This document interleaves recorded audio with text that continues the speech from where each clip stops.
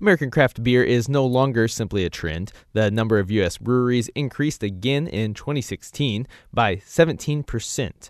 This week on Noon Edition, our crew was out in the field having a conversation with Bloomington's brewers about how they shape global influences to form truly original and local products. What I think is so cool about not just the Bloomington craft beer scene, but nationwide, is that while it is very competitive, you guys seem to really help each other out when you can and work together. You always collaborate every year on a beer for Beer Fest. This year, Ship Hop Hooray. Can you talk a little bit about why you do this every year and tell us a little bit about this year's beer? I think everybody just likes to hang out together. Yeah, I was going to say that certainly wasn't the reason. Yeah. And it's funny because everybody's like, "Ooh, a collab! What do you guys all work?" And I'm like, "No, we go to Upland and drink." Yeah. Like Upland does all the work because it's their facility.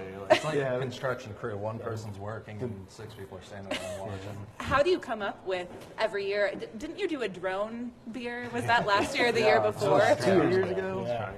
Yeah. I mean, it's been kind of fun, Gosh, we didn't have this many breweries in Bloomington, 10 years ago or so. It was just us and BBC were in here, and I think it was once we had a couple breweries, started to throw out the idea of making a beer together. It's like lunches at the pub, kind of talking, drinking beer, brainstorming. What do you guys want to make? What do we all have on tap? Is there something different? Bouncing ideas off each other and ooh, and you always try and go unusual with it too. Like we've done hoppy the last couple of years, and this year we decided not to. But then the lavender smoked malt was, I think, Upland's idea on that one. Like, hey, Sugar Creek Malt up in Lebanon got that for us. They've got a lot of fun stuff. So the idea is really to try to stand out, where we all have something that represents us as a whole, and how do we incorporate what represents each individual brewery into a final product? And I think that really comes through on a lot of these collaboration beers that we do, whether it's the hops that we use or a special ingredient like the palmetto honey or the lavender smoked malt, or just lighting a ship on fire and sinking it in the hop bath. Just like little things like that can really make for a really unique beer and kind of express each individual personality of the brewers as well as the brewery they represent. So if you're just tuning in, we're doing Noon Edition live today from Yogi, so we can't take any calls, but you can tweet your questions at Noon Edition. We're also taking questions from here in the audience. Can you just tell us really quickly, you each did a different variation on that beer, and I think it'd be interesting to see the different approaches that you took. Pete, I don't know if you want to start. Yeah, so our cask, so we did one individual cask at each location. Ours we infused with lavender, jasmine, and rose petals, and then blended a little bit of our farmhouse into that. So it was really nice. Floral, just bouquet in that beer. Yeah, we, the Bloomington Brewing Company, did a lemon, lime, and orange zest variety. So it went really well with the honey and the smoked malt. It was great. At the tap, we did hibiscus and a little extra honey in there as well. It came out nice, beautiful, pinkish color and a little extra tartness in there. It was really pleasant. Function is doing oak. Mine's going to be tapped tonight, so we have the joy of a firkin. Well, like joy and fault of it is you never know what's going to, until you tap that thing, you never know what it's going to taste like. But I think the oak's going to really play well with it. It'd be terrifying. At Quaffon, we also did lemon zest, and it meshed well with the honey flavors and the smoke. You had Citra hop in there too, didn't you? Yeah, we did. We hopped it with some Citra, and it all played well together. And there was an infinite number of things we could have done to it. I would have loved to have done 50 firkins and played around. It's a good, easy drinking beer. It's a really good base beer. I think we're all really happy with. And yeah, Patrick was emailing the other day saying that's his shift beer this week. And that's become mine too. Yeah, you can't go too wrong with that. Yeah, it's not. I mean, it's not hoppy, but it's a very pleasant, easy drinking beer with enough going on. You kind of, as it warms up a little bit, you get a little bit of that smoke. I think it's going to be a good introduction to smoke for a lot of people because it is really subtle. And some smoked beers you can get that it's just too heavy. Overwhelming. This will be a really nice introduction. This is more incense and floral and herbaceous than some of the smoked beers. It's not liquid bonfire. Yeah. We're going to have to take a break here in a minute, but before we do, I want to get to a question from someone who's here at Yogi's, and they're just, you all have kind of alluded to this, but do you find that Bloomington is large enough to support so many different breweries, and is the competition mostly friendly? I think so. You guys are nodding in agreement that you're. Competition is way friendly, and it's what I tell everybody. It's us versus them, and them is Bud Miller Coors. I mean, that's the big. They still control an ungodly amount of the market now, and it's we all play nice together. We're all in it together. I mean, what's good for us, it's good for all of the breweries that are local. We have a huge conference coming up in Washington, D.C. for the world. Actually, it's a Craft Brewers Conference, and it's a worldwide seminar learning session. And that's where so many of us meet each other and get to hang out, swap ideas, and share things that work, things that didn't. And it really does build a really strong brotherhood, both on a local level, because I'm probably going to be seeking these guys out, and at the same time meeting people that I've never met before and building a brotherhood and relationship there as well. Yeah, there's only so many tap lines and shelf space at liquor stores for beer, and in Bloomington, we don't have any competition with each other. We're all our own unique brewery, and we all come out with unique products, from Upland Sours to Steve's. People 27 different beers. people talk about bubble, and Bloomington can't support 3 breweries that want to be the next Sierra Nevada, but Bloomington can support a ton more places like my size that I'm just serving at my establishment, and we could have 5 or 10 more of those easily. I mean, there's plenty of growth. I mean, Indiana's like 6% market share right now for craft, and places like Portland, I think, is at like 50%. Of city, so 6% of people drinking are drinking beer. 6% of them are drinking craft beer. 6% of beer drinkers. Yeah, so are drinking craft beers. So it is a huge opportunity for Indiana throughout the state. We think there's a lot more folks that can drink more craft beer, locally made craft beer. But I agree with what all these guys are saying. All the businesses can be nice and healthy here. And the community here really is very supportive of local craft beer too. So it's wonderful to see wherever you go in town. We see our beers on. You see us on the shelf. It's a wonderful support system here in Bloomington. Okay. You're listening to a special Noon Edition today. We're coming to you live from Yogi's, where we're talking to 5 brewers from here in Bloomington. We'll be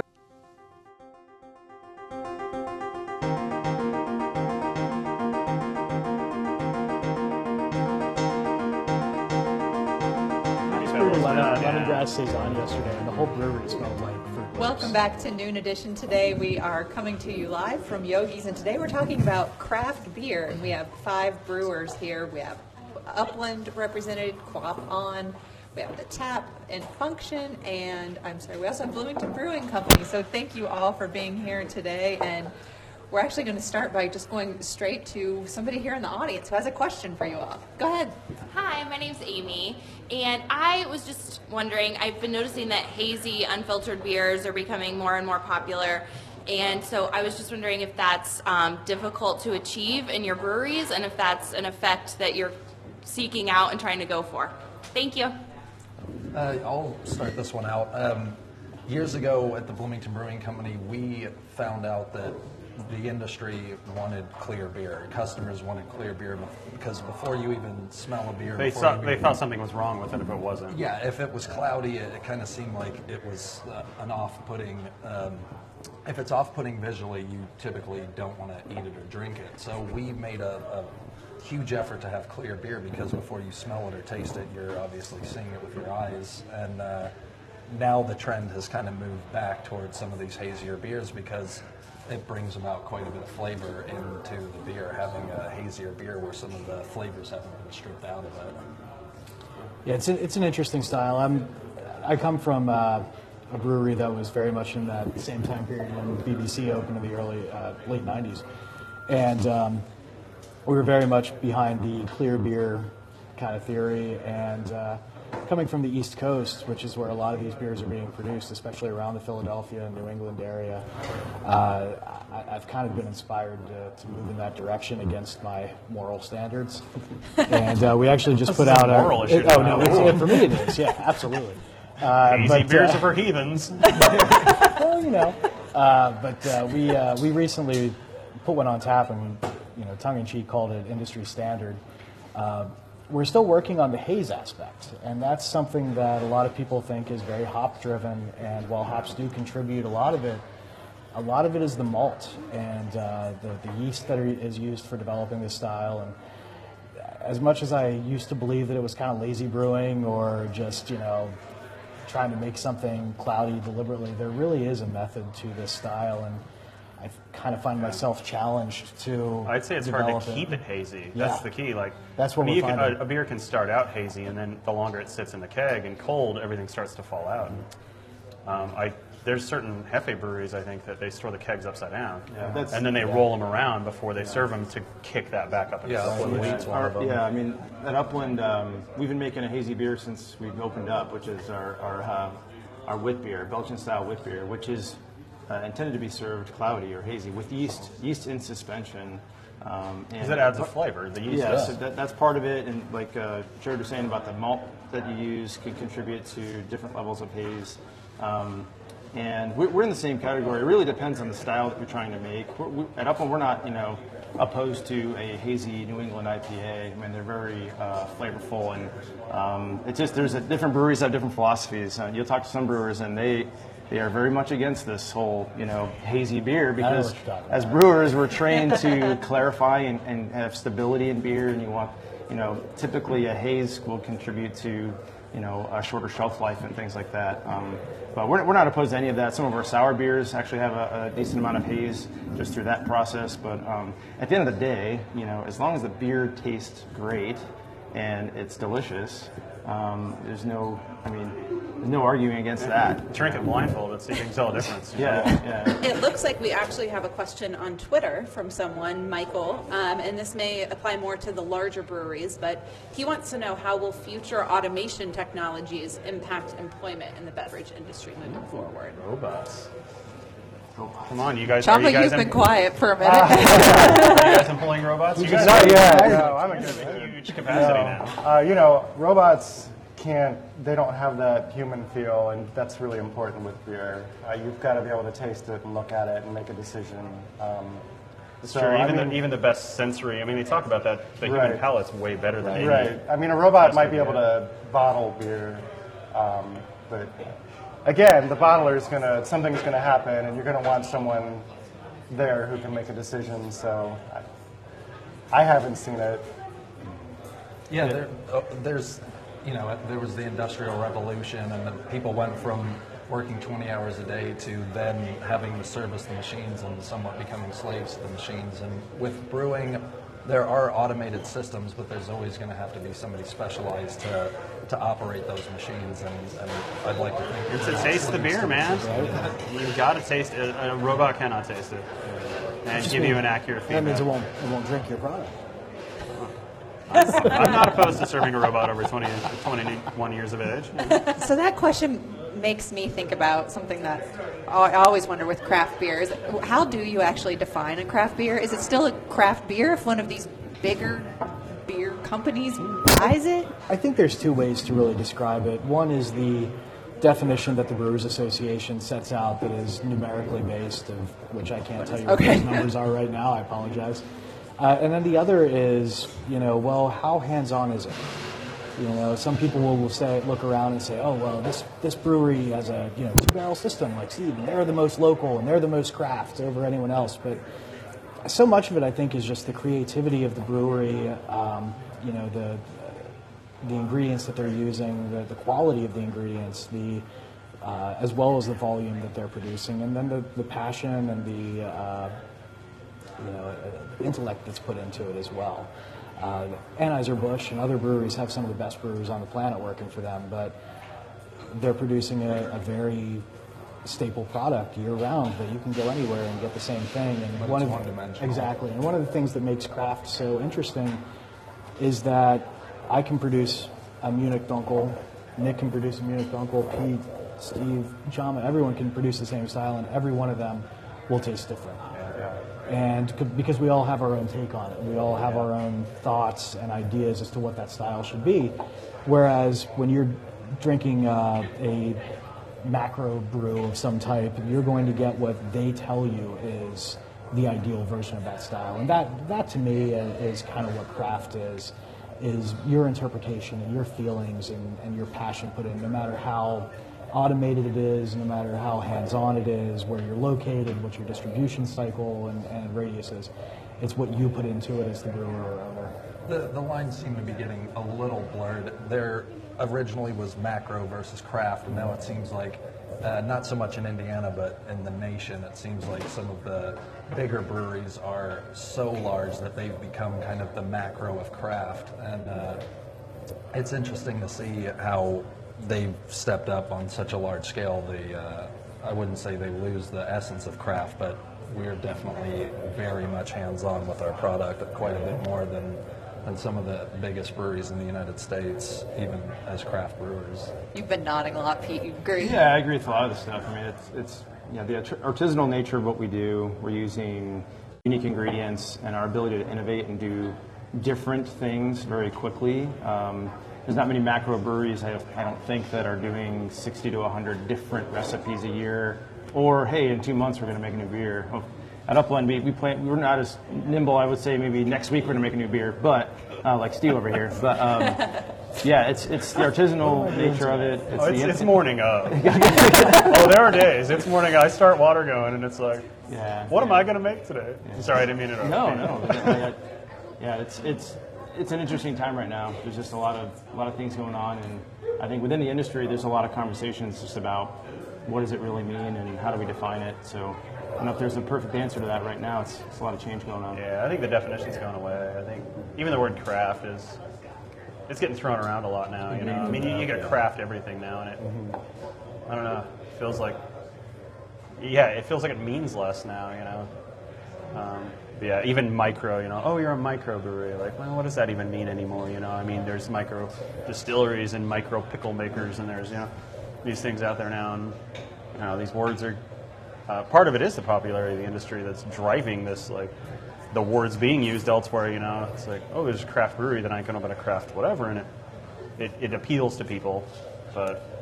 It looks like we do have another Twitter question. This one's from Maxwell, and you were talking about, recipes, and he wants to know, I'm sure this varies from place to place, but how do you develop your recipes and come up with your ideas? Chama, I don't know if you want to... For us, it's usually a collaborative process. We'll just kind of... like inside your brewery? Yeah, inside the brewery. We have a lot of seasonals that we do from year to year. We will revisit them every year and kind of make the same. But typically, we'll just kind of throw an idea out, and everybody will go off and do research and kind of come back to the table and say, well, this is what I think we want, and it's very it's a group effort for us. One person might have the idea, but then it's going to be pretty much all the brewers are going to have a say in how it actually gets executed. Steve, it seems like you have a little bit more freedom because of the nature of being a little bit smaller. You can experiment a little bit more. Yeah, but again, like I listen to this, how you're talking internally with your brewers. That'd be kind of nice. I'm the only guy. Right. So I'm the brewer, I'm the cellarman. When I come up with an idea, and sure, in my head it may seem okay, but I have no one to bounce those ideas off of. But yeah, I've got a lot of freedom to just root through the basement, my dark, dank, hot basement that I brew in, and just find ingredient. I mean, there's days I go and I just look and I'm going, that's the ingredient I'm going to use today, and I'll design a beer around it. It's like that malts. What about you, Jared? For me, it's a combination of things. It's flavor driven. My background is culinary arts, so I've worked with food since I was 14 in the restaurant industry. And for me, I like to think about flavors and what's going on in the trend category right now in craft beer and what people are drinking. And then at that point, I kind of look to my brewers and say, well, what do you guys want? And how are you guys thinking? And we'll get some ideas from them. And at that point, I ask my bartenders and sometimes my service staff and say, well, what are guests looking for? What are they asking for? And we try to kind of compile something that gets me what I want, flavor-wise, gets, and then at the same time, gets the right product into our guests' hands and what they're really looking for, because when you're brewing professionally and not at home anymore, it kind of becomes, well, what is the populace looking for? And then, of course, we'll do something fun for ourselves. We may brew something that we know may not go as easily over with our guests, but at the same time, it's just a lot of fun and really enjoyable to brew, and teaches us a thing or two about the process at the same time. Yeah, I think for the Bloomington Brewing Company, it starts out where everybody's had a classic Irish stout, everybody's had a good English bitter, and you kind of know what goes into those beers. But when it comes to coming up with a new recipe at our brewery, we kind of use unique ingredients. There might be a new kind of hop or a new kind of malt, and you try and find what that malt or hop is capable of. And obviously, you want a beer to be unique to your brewery. And classic styles are great. If you can nail a classic style, that's fantastic. But you want to somehow set yourself apart from the competition, or obviously everyone in Bloomington is in competition. It's kind of a brewing brethren. But just recently we had our assistant brewer Jim say that he tried a fantastic beer that was a pale ale that had zero bitterness to it, and that kind of set in motion us trying to come up with a pale ale that had zero bitterness. So we identified when we should be adding the hops, and if we have a beer that doesn't have bitterness, how does that change the perception of malt flavor and alcohol? So we have a pilot system, and that helps to be able to brew a 5-gallon batch. If it turns out how we like it, we can brew a larger scale. If we don't like it, we can tweak it, and it helps, setting yourself apart. Pete, I want to let Pete weigh in here real quick before we have to take another break. Yeah, so at Upland, we actually have a collaborative approach similar to Quaffon, but we have a handful of brewers that have really great experience with developing recipes. We actually have a very small pilot system. That's a really nice scale. If you're a home brewer, this would be like the Cadillac of home brewing systems, but it's about 10-gallon batches. Sabco Brew Magic. We encourage everybody in the brewing staff to brew on that thing and come up with recipes. But pretty much all of the clean beers that we're making, and maybe some of our sour beers, we will brew small batches on that. So of the, say, 50 or 60 different beers we're making a year, all the new beers that we do have been produced on this small pilot system. And we draw inspiration for those beers from all over. I mean, from other brewers, other breweries, home brewers. I mean, there's a lot of them, myself included. We all started out home brewing, and we've had recipes that we've brewed in the past or played around with. And for us, the fun part is how do you scale, a home brew size recipe, a 10-gallon batch, into a large batch. So a lot of our processes are aligned around that. How do we scale up? But we'll start a pilot system. Maybe do a single batch for the pub, for our restaurant here in Bloomington, and do a draft-only batch if that goes really well. Maybe do a couple of those a year, and our best winners we put into packages, into bottles, and ship them out. So we do have a pretty lengthy process with all that. But on the sour beer side, we'll take an individual barrel and infuse it with a fruit or spice. Just do one barrel at a time. And if we like it, we'll do larger batches from there too. So.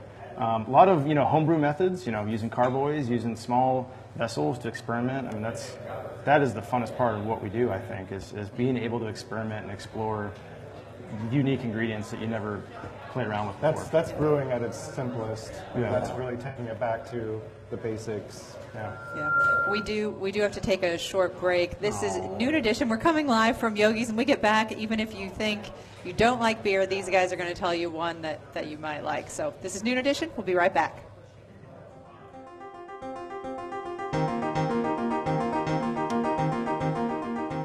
"16 minutes before 1 o'clock. It's an unusual Noon Edition, Joe gets. It's live from Yogi's. They're talking about craft beer. Sounds like a fun atmosphere going on. God, I wish I were there. But you know what? I'm glad to be here with you. We are... Don't lie, John. Okay. I'm pretty glad to be here with you. This is our only Friday of the spring membership drive, when we come to you and ask you to help pay for these programs you value. Local news coverage, in-depth reporting and analysis, and national news as well, with NPR's Morning Edition and All Things Considered. Your pledge also pays for midday music, and weekend entertainment, and all the good stuff you also get on WFIU2. You make it possible with your gift of support. WFIU.org or 800-662-3311. It's getting to be crunch time here during Noon Edition today. We started the hour with a 5 pledge goal. We have one caller on the line right now. Hopefully that caller is giving a pledge. So assuming they are, that still means we need 4 more here in the next 15 minutes, which is a tall order. But, we're talking about tall ones right now here on the program. Indeed we are. Haha, ba-dum-ching. Thanks, I'll be here all week.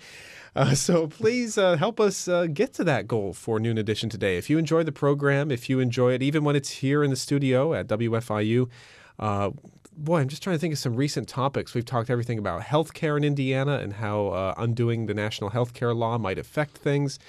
We've talked about, of course, going up to the election, all about Indiana's politics. It's been a crazy 18 months or so in Indiana politics. So much going on in Indiana and in this part of Indiana as well. In fact, we have Becca Costello talking about her experiences with reporting on a topic that was discussed just in the last couple of weeks on Noon Edition. My name is Becca Costello. I'm the digital manager and a reporter in the newsroom at WFIU.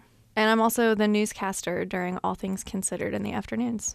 So locally here in Bloomington, Mayor John Hamilton announced a plan to annex a bunch of county property into the city, which is a really big deal. It hasn't happened in a few decades. So that's a story we've been following. It impacts about 9,000 county acres. So that's something that impacts not just the city of Bloomington residents, but people in Monroe County as well. And really locally, we're the only news source that provides that in-depth coverage that's not behind a paywall. So residents in the county and in the city can really get all the details they need about the public meetings that have been happening and what they can do to find out if they're impacted by it. And they can access that free anytime on our website. Not behind a paywall. Very important to mention that. And that's right. We don't have a paywall. Anyone can go to our website or turn on the radio and get WFIU content and not have to pay anything for it. The question is that really how you want to play it? You know that we are very, very reliant on listener funds. It's the lion's share of our budget comes from $10, $12, $15 a month pledges from people just like you. So if you're listening, and maybe you've been listening for a while and haven't yet given, think about how much it's worth to you. Is it worth $10 a month? I think it is. WFIU.org, 800-662-3311. WFIU.org to pledge online. 800-662-3311 to make a call to our phone bank, talk with a friendly volunteer, and just knock that pledge out in 2 minutes. We want to thank Frank Nikos in Unionville. Great to hear from Monroe County, outside of Bloomington, folks from all around making pledges during this drive, keeping the program going strong on WFIU. And it's our Pet Friday, so we have not only people to thank and their hometowns as usual, but we have their dogs and cats as well. It looks as if we are at 52 dogs so far and 42 cats for those keeping score at home. Yeah, so we're getting close to 100 cats and dogs total. So, boy, when I was on the air on WFIU till to 10 o'clock this morning, and cats were like way behind. I didn't think there was any way they could come back. And cats, they are coming back like gangbusters. So cat people, be part of the cat resurgence here on Pet Friday. We've got some great thank you gifts as well, including that for $5 a month, the collar chain that says I Heart WFIU. John is actually wearing one right now on his collar. It looks great, John. It's radio. Yes. He's looking at his phone now thinking, can we throw it back to Yogi's yet, Joe? But anyway, that's a $5 a month thank you gift. And then for $10 a month, we have a choice of books. If you're a cat lover, then you may well enjoy a treasury for cat lovers. Fascinating facts, touching stories, witty word games, and funny drawings. Or you might want to go local, especially if you're a dog person. Campus Canines, the dogs of Indiana University. It's 150 photos showcasing canines across the IU campus at iconic locations. Either of those available for your $10 a month investment in Noon Edition here on WFIU. Is that like Humans of New York, but Dogs of IU? Probably something like that. All right. Yeah. Well, yeah, I'm looking at it right now. It looks like a nice book. And if you're a dog lover, looks like a great coffee table accessory. $10 a month.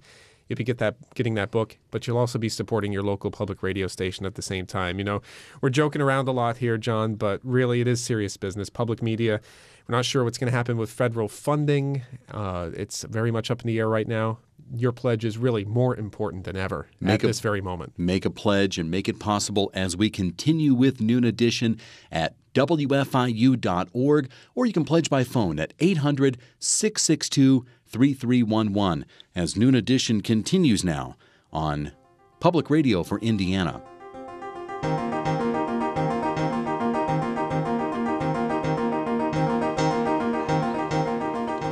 Welcome back to Noon Edition. Today we are live at Yogi's on the lunch hour. Quite a few folks in here. Today we are talking about craft beer, and we have several brewers from Bloomington here. We have Chama Henry from Quaff On. We have Pete Patulli from Upland, Jared May from The Tap, Steve Llewellyn from Function, and Nick Banks from Bloomington Brewing Company. We're not taking calls today, but you can tweet your questions at Noon Edition. One question that I promised folks that we would get to after the break is just, if you say you don't like beer, you were saying earlier, Pete, that you just haven't tried the right beer. So how do you introduce people to beer who say, it's not really for me? Yeah, I think a lot of folks have a certain opinion about what beer is, and I think the American craft brewers are kind of changing that definition year over year. There's a lot of different beer styles that can be really well related to maybe a different beverage that you're drinking. So one example I like to talk about is our sour beers. So we find that a lot of wine drinkers, if you really love wine, that has a little bit lower acidity, some more fruit flavors, obviously like grapes, different berry flavors. There are sour beers that are made that are barrel aged in wine barrels for up to 1 to 3 years of aging, and they develop these really nice tart flavors, and we will age them on fruits for up to 3 months. So we have a raspberry sour beer that is completely different than a Pilsner, or what people typically would think of a beer. So there's just barrel-aged beers that can really introduce a totally different flavor that you wouldn't expect from beer. So if you're a wine drinker, then try some sours. I think you might find them pretty enjoyable.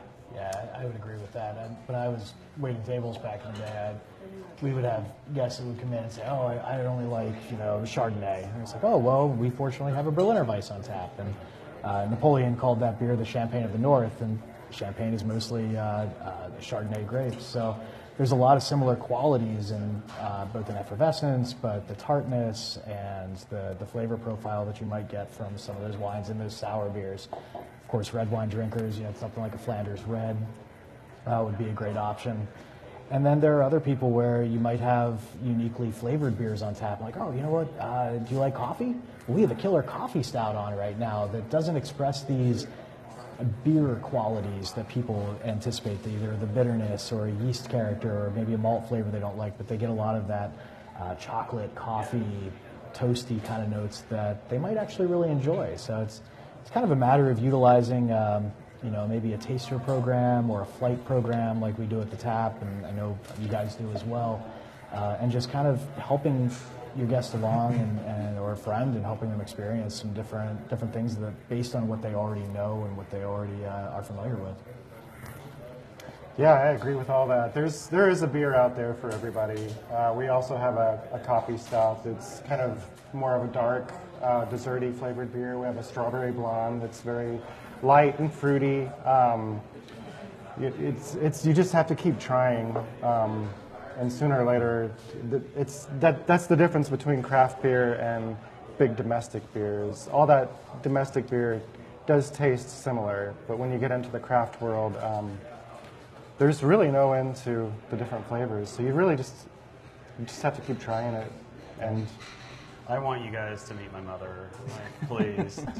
It's on I've printed on our menus now. It says on the opposite side where the wine and cider is. I'm like, not everybody likes beer. Not even the brewer's own mother will drink. She won't drink my beer. She just, I can't get her, man. I've tried everything. I've tried sours. I've tried. I started my mother with brown ale, Steve. You got to get her on that mild. We're closing tomorrow. You got to get her on that mild that you're making right now. Yeah, my mom used to hate company. We've got a beer called the Kirkwood Cream Ale, and everybody has had the light beers of America, and this beer is just kind of a small step up from those beers, and it's even in a can. So it's in a can. It's got a little more. Dude, that's my go-to beer. Like if I'm around town at the bars, because it's not too hoppy. It's not too because the hops give me headaches. You can drink a lot of it, which is a plus for some people. Some people call it crushable. Yeah, we had a Ruby Bloom Amber, which is kind of a malty, bready amber ale in a wine barrel, and it was amazing people's response to that because it had that characteristic of wine, and we find that oaky Chardonnays can sometimes. People love oaky Chardonnays, and if you age a beer in oak, people relate to that oak flavor that's in the beer and can kind of find that transitional quality to a beer where they might not have ever liked a beer before. Yeah, another example. If you like bourbon or you're a whiskey drinker, there's plenty of bourbon barrel-aged beers. So bourbon barrel-aged Imperial Stout has notes of chocolate. You get the heat from the bourbon. It's a really completely different experience. There's also, if you like tequila, or right now we're experimenting with tequila barrel-aged beer. You add the lime and salt, so cocktail-inspired beers.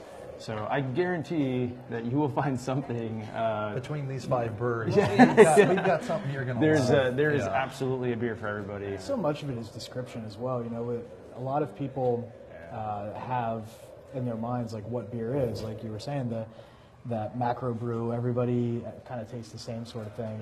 And hearing words kind of like chocolates, coffee, toffee, raspberry, tart, these are flavors that they're not familiar with, and they're used to reading on a bottle of wine or a soda even. Some of these beers out there today, taste like you're drinking a root beer. Maybe that's our own fault, is describing the beer is like you would a bottle of wine. Right.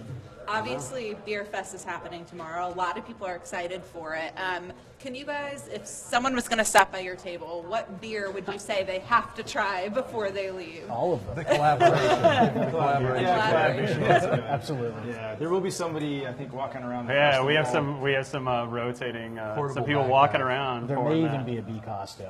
Yeah, might be involved. You got to get tickets to the fest if you want to see all the activities. I'd say the Bloomington Brewing Company is kind of coming very hop forward. We've got several hoppy beers. We've got our Citra Pale Ale and Rooftop IPA. We've got 10-speed hoppy wheat. So we're very hop forward. But What's the one? What's the one? Yeah, you have to pick one. You can't Come on, us Nick, 3. pick your favorite. Pick your favorite child. 10-speed hoppy wheat. It's a great beer. Everybody just pick one, and then I'm afraid we're going to be out of time here. All right. Pick your favorite child. Our new summer seasonal campsite's really pretty delicious. Say what brewery you're with first, though, so that people know when they stop at the table. Upland. Jared? We're at the tap, and we're going to be pouring Arcane Wanderer, which is a hopless beer. It's ginger, what else do we put in there? My goodness, rosemary, all sorts of really interesting things. And a great name. Thank you. I'm gonna have to. I'm gonna At Function. At Function. At 21? I have 21 tomorrow. Pick I'm excited about a lot. I think the Codex. The Codex, my buddy Ding Prudhomme was one of my bartenders. He helped me brew it. It's a Mayan chocolate stout. It's got cayenne, cinnamon, vanilla, cocoa nibs. Yeah, it's delicious. All right. Pop on. If you haven't had Busted Knuckle, come and try it. We'll have some other beers too, so you can't go wrong. Okay, well, this has been a great show. Thank you so much to all of our guests for being here. Thank you to Yogi's for letting us broadcast live during their lunch hour. For co-host Barbara Brozier, engineers George Hopstetter and Mike Pashkash, and producers Ryan DiBattista and Nick Barancic. I'm Sarah Whitmire. Thanks for listening.